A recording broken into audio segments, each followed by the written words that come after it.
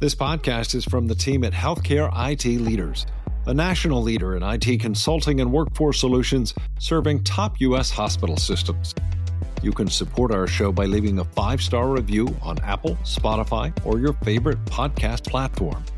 Thanks for listening. Now here's our latest episode. I had one employee that said, "You guys don't have enough leaders of a certain gender and a certain race." And I said, "Do you have 20 minutes? And I pulled up the dashboard and I was able to show that employee the stats, right? Because we have them. They come from our HRIS system. And I could sit down and the person said, "I had no idea." And I said, "Well, thank goodness you asked, because now you can go and tell that to someone else." From Healthcare IT Leaders, you're listening to Leader with Ben Hilmes. Our guest today is Arianne Dowdell, Chief Diversity, Equity, and Inclusion Officer at Houston Methodist. In her time building up DEI programs at Houston Methodist, Arianne has demonstrated the transformational impact a healthcare organization built on diversity, equity, and inclusion can have both on its workforce and its patients. Arianne, Ben Hilmes, great to see you, and welcome to Leader. Excited about this topic. It's a big topic. DEI is, probably a lot of misconceptions around it. And so hopefully today, through our dialogue around your role as Vice President of DEI at Houston Methodist, and then understanding a little bit more about your career journey, our listeners will walk away with a unique perspective and some learnings that they can take with them. So back to kind of the original point there are a lot of misconceptions around DEI. Each of those words, diversity, equity, inclusion, they're all big words in and of themselves.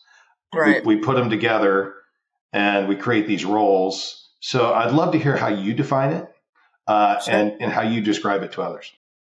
Sure. So, I think, at its core, diversity, equity, and inclusion, those standard textbook definitions of what the words are, really is truly the same. So when we think about diversity, I always say to people, we're all diverse in some way. Sometimes people think of it just as race-based or just as your gender, but there's so much more to it, right? We think about socioeconomic status, we think about religion. There's a lot of different components to it. So that piece of diversity stays the same. From a healthcare perspective, when we talk about equity, we're thinking about our employees, right? So making sure that they have equitable opportunity in the workplace. So that's growth, right? That's making sure their relationships with each other, working every day remains the same. And then the equity side for our patients, making sure that we give our patients what they need to have the best health outcomes is truly at the center of everything that we do every day here. And then inclusion is just that inclusivity part, which manifests itself in so many different ways. So I think, the textbook definitions for DEI remain the same, but I do think a lot of the outside noise that we've had politically over the past year have kind of jumbled up what that means and who it's applicable to, but it really is still the same for everyone. So I would say the definition is the same, but the application maybe has changed over the course of the past year as it's evolved and manifested itself in organizations that have achieved, higher length of time of DEI programming in their hospitals and corporate America and nonprofit. You mentioned the word programming. When I was at Adventist Health on the West Coast, we talked about leading with love, and you guys have a program at Houston Methodist. It's called iCare. And so when I was reading about that and kind of learning, there were a lot of similarities. So I'd love for you to share about your program, because I do think these things have to be programmatic and systemic. Just having an office of DEI isn't going to get there. So I'd love for you to talk about that program and, how do you measure it? What do you think about when you think about success of the program?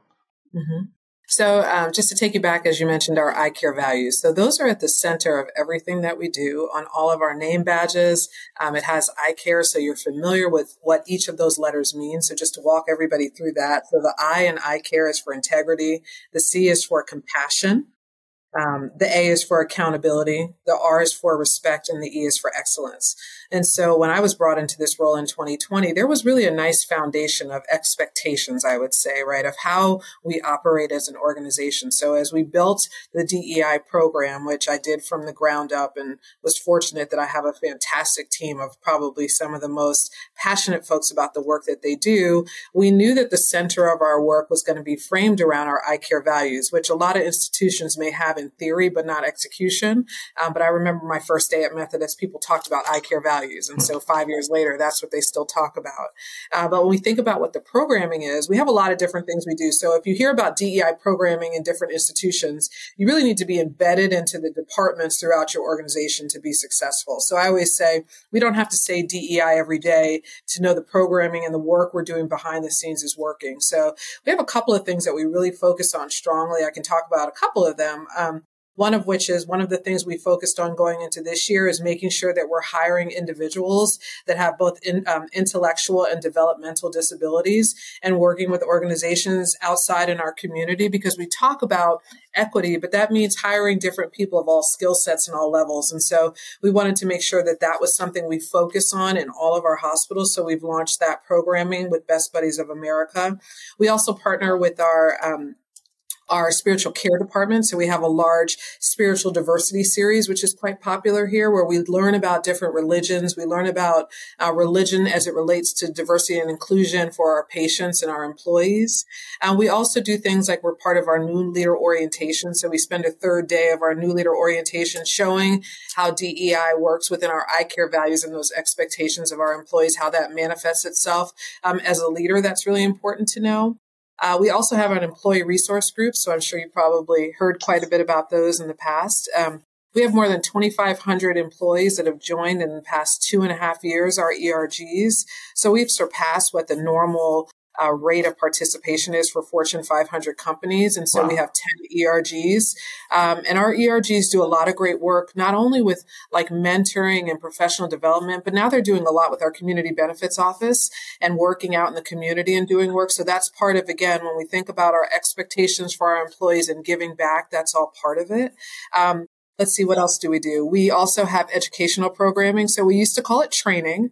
And I quickly learned that, when you say train, Ben, it just, people feel like they might be doing something wrong sometimes, whereas I want people to become educated and to learn and want to be self-learners on how we can all improve ourselves every day. So now we don't say training. We have a fantastic team of 3 trainers that teach educational learning. I love it. Components. Yeah. So those are just some of the things that we do. We stay very busy. We have a team of 10 and continue to grow. And so, part of what I'll probably talk about at some point also are our health equity efforts as well. So we are diversity, equity, and inclusion. And so that equity piece is also one of the major things that we're focused on as well as in our department.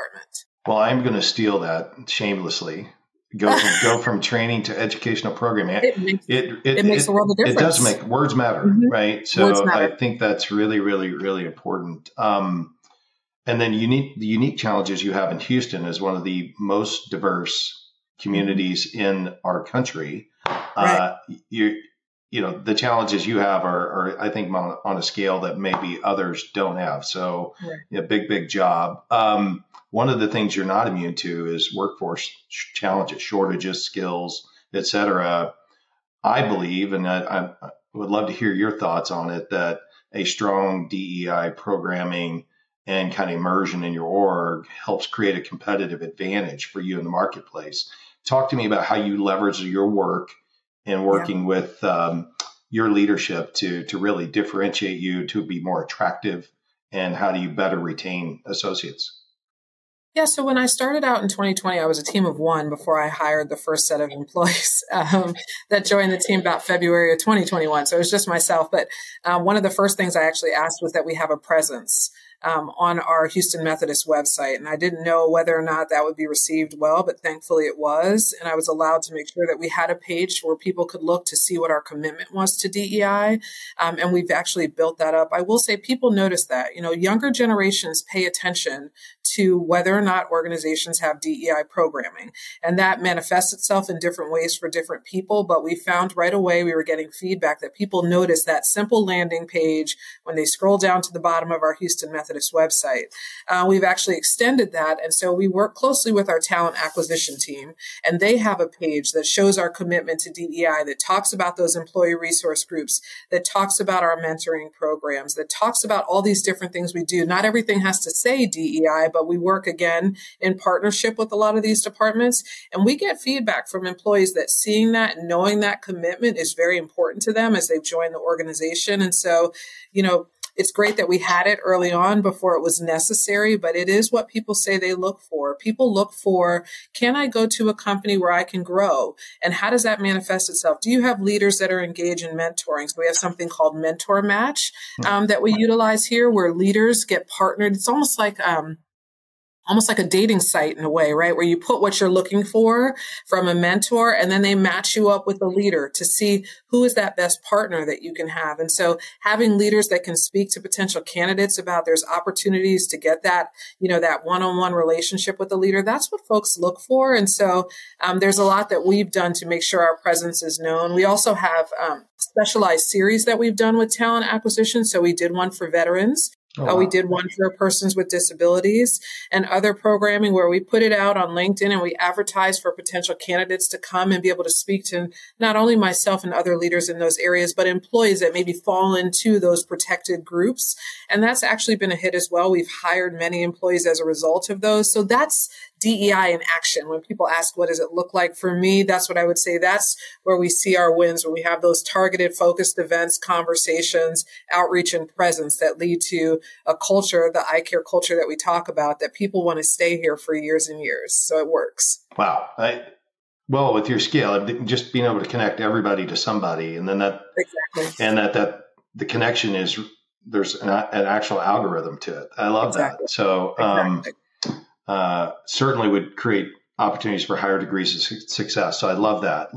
Let's talk a little bit about, you mentioned health equity earlier. We all have inherent biases, and a lot of focus and attention on uncovering bias in the actual healthcare delivery aspects of your organization. And so talk to us about that. What are you guys doing? How are you tackling that challenge? Because I know it's a passion of yours. It is. It's a passion of mine personally and professionally for a number of reasons. It is, health equity is really difficult to tackle. I'll say that. Everyone thinks there's kind of like that magic pill, like the Ozempic, right? For example, that if everybody could take it or get a swallow of it, health equity would be solved. That's just not the case. And so there's a couple different things that we've done here. We started working on about 2 years ago. I didn't start during COVID because I wanted clinicians to be part of this effort. So the first thing we did was I started a health equity committee. We have about 20 individuals that are part of it. They're both clinicians and non-clinicians because I wanted to have a balance. And we broke that group up into subcommittees. We talked about what are areas that we really want to tackle over the next year or two that start to address health equity. So we started out with 3 different groups. The first was a multi-visit patient population group where they looked at revisit rates in the ED to look at those patients that are coming in more than 20 times a year. And how do we make sure we're improving their care so they're not coming in that much? And Houston Methodist, if people are familiar with it, there's many hospitals around here. So that's a partnership that's done with some other hospitals because someone could be here one day and go to another hospital the next. So it doesn't change. We want their outcomes to still be improved. The other thing that we look at are also, some people call it social determinants of health. We don't. We say social drivers of health. So we've looked at that. We've created dashboards to start looking at, patients coming in based off of the wheel that many people are aware of. Before this was mandated by CMS, now that has come about, so we can track our patients, refer them out to some of our community partners. And now we're looking at those folks that we have sent out to the community. How often are they coming back? Are they coming back and still saying that they have these factors and they're impacting their health? So that's one of our groups. We also have a group that is called our SPG and PCG groups, so that's our specialty care and our primary care groups. They looked at colorectal screenings to see, do disparities exist? Are people being recommended equally for colorectal screenings? Of that, how many of those folks are actually going for screenings and what are their health outcomes? So we've built dashboards around that. And now we've actually added for this year, managing access and readmission and literacy, because that's a huge part of health equity is people understanding, right, just their health in general, when they need to get screened, what the screenings mean. And so we're putting a lot of money and time behind making sure we're focusing on the literacy of our patient population. So that's one group. And then in addition to that, we actually have a cancer center research health equity group that's looking at making sure we have diversity in our clinical trial, diversity among our researchers, diversity for our community access areas that we go to. And so I wanted to make sure we're looking at this from a lot of different angles. Again, this is kind of just the start that we have, but with some of the requirements from CMS mandates that we have to, report out, that is actually going to be a lot easier for us because we built some things already in that we're doing. But I do think it's really important that we report what we're doing well, but acknowledge where we need to work in certain areas. And that's where that education piece also comes on. So we're also working to educate all of our physicians. So we have a goal of educating more than 70% of our physicians on physician communication. And so we don't need to call it physician biased communication, right? Like that communication piece is really important. And so we're working with quality and patient safety and our physicians organization and other groups to make sure that we touch all points of the hospital, whether you're clinical or non-clinical, in dealing with health equity, because at the end of the day, I say we're like a Venn diagram. We're all connected with our community, our patients, and our employees. At the center of that is equity. And we have to make sure that we keep the patients at the center of everything that we're doing every day. Wow, there's a lot there. There's a lot. But what I love about that is you're actually, you're being data driven around this, and then you're taking that information and putting it face up. And I'm a big believer that when you give good people good information, they'll make good decisions and they'll grow and they'll learn and they'll, we don't know what we don't know sometimes. So exactly. I love that you're using data and information and sharing that openly to help bring people along. So that's really walking away with a really good nugget there. I'm sure you've had some resistance. What you're doing is really hard, right? It's not a cakewalk. You have a really hard job, a big job. And so how do you deal with, the challenges you're faced with every day from people who may resist, some of the things you're trying to get done? How do you work through that? I will say at Houston Methodist, I haven't had that resistance from leadership, which has been fantastic. I think there's more of a curiosity. I think having conversations like this is so important for people to understand what we're doing. One of the first things that I tell people is we never have, even before I started, done anything that's been based on quotas. And I know that for some companies that has worked. So I would never dismiss anyone that's done it. I'm a former lawyer. I guess I'm just mindful about that stuff. Got worried that it could come back to bite us if we ever took that track. So I'm happy that we didn't. But I always encourage the conversation and I show people data, as you said. So we've built dashboards where I can talk about, the work that we've done, and I can talk about our succession plans, and I can show terminations of employees and where people are thriving. So for me, being able to show that data is very important to people that kind of question the work that we do, because then it's not about Arianne Dowdell, right? It becomes about the institution and what the institution is doing right and what the institution can do better. So I actually welcome the conversations. I've had one employee that said, you guys don't have enough leaders of a certain gender and a certain race. And I said, do you have 20 minutes? And I pulled up the dashboard and I was able to show that employee the stats, right? Because we have them. They come from our HRIS system. And I could sit down and the person said, I had no idea. And I said, well, thank goodness you asked, because now you can go and tell that to someone else, right? And so at the end of the day, I think people really just want to be heard. And I'm okay if people don't get excited, right, about the work that I love to do every day. But what I want is maybe a leader that doesn't care about DEI so much, making sure that they're giving an equitable opportunity to somebody that deserves it. Right. Wow. So that is DEI. So that's what I care about at the end of the day. If you don't need to go to my training, I'm okay as long as nobody complains that you haven't, paid attention to every candidate. So it manifests itself differently. I say these conversations, I say it to everybody. A confrontation and a conversation are two very different things. I'm open to having any conversation, but I'll never have a confrontation about the work that I do. We have difficult conversations every day with leaders, with physicians, with employees. I'm a neutral party, so it's not about my opinion, right? It's about how do we get to a better outcome. So I'm okay with that. I'm okay with having those conversations. Hopefully that I can change somebody's mind to understand the need for why our department exists here at Houston Methodist. Wow. You almost had a judo move there where you used their strength against them. That's interesting. I love that. I mean, part of it is just leaning into it. You have to. Yeah. And so meeting them where they are and their understanding and then helping them move to a more informed space.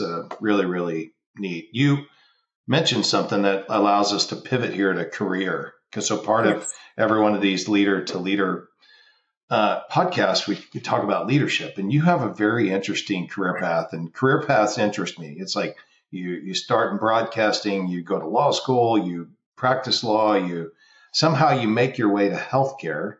Right. And then now you're in DEI leading, a very complex, large scale organization on that journey.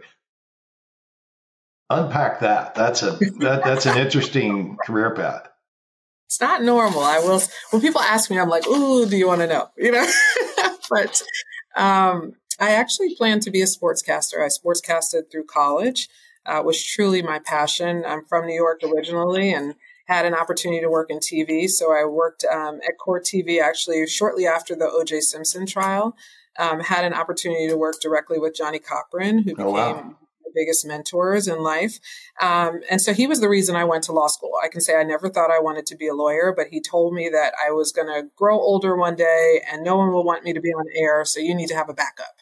And so I decided to go to law school, actually planning to own a WNBA team. I never wanted to practice. Wow. But I went on to do labor and defense work for a while and actually ended up working for the National Association of Black Automotive Suppliers. So that was really my first opportunity kind of getting up and representing folks that didn't have the same opportunities in Detroit. So my role was to work with the big three and work with suppliers to help them get opportunities. And so I've really been doing this type of work for quite some time now. I ended up going into higher education for about a decade. And my last role before coming here to Houston Methodist was actually at a university where I advocated on behalf of Black and Hispanic students to make sure they had opportunities, both as students as well as alumni. And so the work that I do has kind of been like a culmination of what I've been doing over the years, but now I get to do it every day, is what I do all the time. I'm a child of a father that passed away from Alzheimer's, a mother that had cancer. I have a daughter that has a disability. And so for me, when I say it's personal and professional, I see both sides of it. I see the need as a leader, but I also see myself as, a parent that hopes that, as my daughter gets older and she has needs, she's going to be in a healthcare system that respects her and sees what she needs as a person with a disability, right? Or a mother and a daughter that, took care of her parents for 13 plus years and had to navigate the healthcare system with, even though I had a father that worked in healthcare, you still have to have a ton of knowledge to be able to navigate that system, right, from start to finish. So for me, my career has been a huge part of it, but that personal side as well has made doing my job every day, I would say, probably a little bit easier in some ways because I've been through it and I still go through it all the time.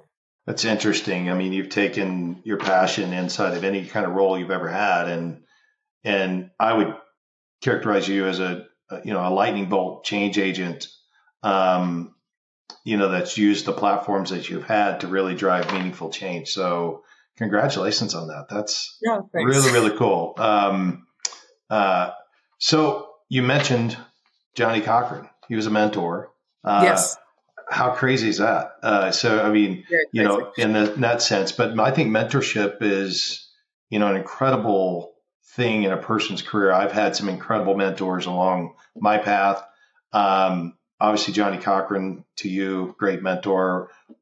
Do other mentors come to mind? I mean, specifically in your career path that helped you kind of along the way? I'd love to hear about those people. Absolutely. I still speak to her. Her name is Martha when I lived in Richmond, Virginia, and knew that I really wanted to delve into a bit more for myself from a leadership perspective. And she was the person that really got me fired up, was the woman that said, you don't have to be the quietest person in the room all the time, and helped me navigate what was a difficult situation at times, trying to be a Black female trying to go into leadership. And this was a white female that guided me through my career. And so I'm deeply indebted to Martha for just kind of showing me how to be tough and respected, right? So I think it's very important to be liked, but at the end of the day, I think it's more important for someone to respect you. And so I had to learn that over the years, and I did learn that from Martha. And so, I had the feisty side of Johnny, I had a Martha, and then I had my parents, quite honestly. My father was a lawyer, also worked in healthcare and human resources. And so I saw how he treated, when we think about our I Care values and we say here at Houston Methodist, every person is a person of sacred worth. I would watch my father walk through the hospitals at Sloan Kettering in New York, and I would see my father speak to everyone as an executive. There was not one person that he didn't speak to, and that always resonated with me, as I came up through leadership. It was making sure that I recognized everyone and the importance everyone plays. And my mother was the same way. She was an educator, and so she always taught us to be very curious. And to make sure that we learn something every day and that we grow every day. So I was fortunate that I had parents that were my mentors, that I genuinely liked as people, aside from having great parents. But there's definitely been people I've watched along the way. And I sometimes say, your mentors are sometimes the bosses you don't want to be, right? Because you learn what you don't want to do. So I've had a couple of those, but I'm thankful that I had those opportunities because I think it made me a bit more compassionate towards others, right? And giving people grace. And so I'm fortunate that through my career with all the twists and turns, I've had some really great people in my life. I wouldn't change a thing as nutty as it's been. No, that's awesome. That is really awesome. So just being able to, observe your parents from a very early age and watching them interact, and on to getting a little fire in the belly from Martha and Johnny. Right. That's really, really neat. That's, I've had a lot of great mentors as well, and each of them just play a huge role in my life still today. So I applaud that. That's really great. Lastly, let's land on something. There's a lot of people that'll listen to this that are considering a role in DEI, or maybe want to get into DEI leadership. What would you tell them? I mean, where do they start? What skills? Not everybody's going to go from broadcasting to law to events, to your path. But if you could tell somebody what some advice on what they need to be thinking around that career path, what would it be? I think you have to understand the landscape of doing this type of work. So most DEI officers don't stay in their role for more than 18 months. I think that was the last thing I read, because it is truly exhausting work. So I've definitely surpassed that, right? Going into year 4 in my role. So I think you have to understand what comes with this. You have to have a passion for it. You have to have a passion to drive change, but understand that it doesn't happen overnight. And so I think you have to be realistic about goal setting. Leadership. So say you're a one-person shop that just wants to start something, make sure you have, your leadership, the board that's committed to working with you. I have Dr. Boom, I have the board that I report to, and others. And so, having their support makes it easier to get that buy-in piece. And you have to constantly educate yourself. Going back to having those conversations, you have to know what people that don't think like you are thinking, and you have to be okay with that. So you can build a team like I did of folks that never had DEI knowledge, but I tell you, they've got a passion that you can't beat, and they're excellent at what they do, and they're constant learners. But I would say, have a plan. What is that plan? Have buy-in from your leadership, and know that if this is what you want to do, you can absolutely do it. But it takes a lot of time, it takes a lot of energy, just like any job, but you get pulled in different directions. And so finding that balance, you got to know when to turn it off when you leave at the end of the day, because it can become all consuming quite easily if you let it. Oh, I'm sure. Yeah. I mean, it's just this chronic thing with you all the time. And I to be able to compartmentalize that, that'll be our next podcast. We'll talk about how do you do that, because I think that's a really hard thing to do, especially executives and leaders who are really passionate about what they do. And how do you turn that off and create balance in your life? Well, hey, thank you so much. This has been wonderful. Really, it's awesome getting to spend a few minutes with you. You have an incredible challenge. You face it every day with incredible energy and dignity, and I love that. So Houston Methodist is lucky to have you, and thank you so much for spending time with us today. Thanks so much for having me. That was a powerful discussion with Arianne. She is inspiring, and her DEI program at Houston Methodist can be a model for others. Here are my top takeaways from our conversation. 1. A strong DEI program can help address workforce shortages. Young people, in particular, seek out employers committed to diversity, equity, and inclusion. 2. Mentoring is a great way to involve hospital leaders in DEI efforts. Arianne has had some pretty impressive mentors in her own life, including her parents and the attorney Johnny Cochran. 3. I love what she said about having conversations, not confrontations. Her willingness to meet critics head on and listen to them is a key to her success. 4. DEI leadership can be stressful and all-consuming. It's important for those involved in DEI work to build support systems and find balance. So, what did you think?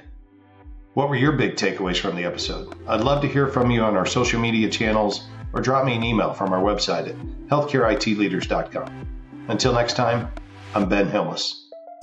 Thanks for joining us for Leader to Leader. To learn more about how to fuel your own personal leadership journey through the healthcare industry, visit healthcareitleaders.com.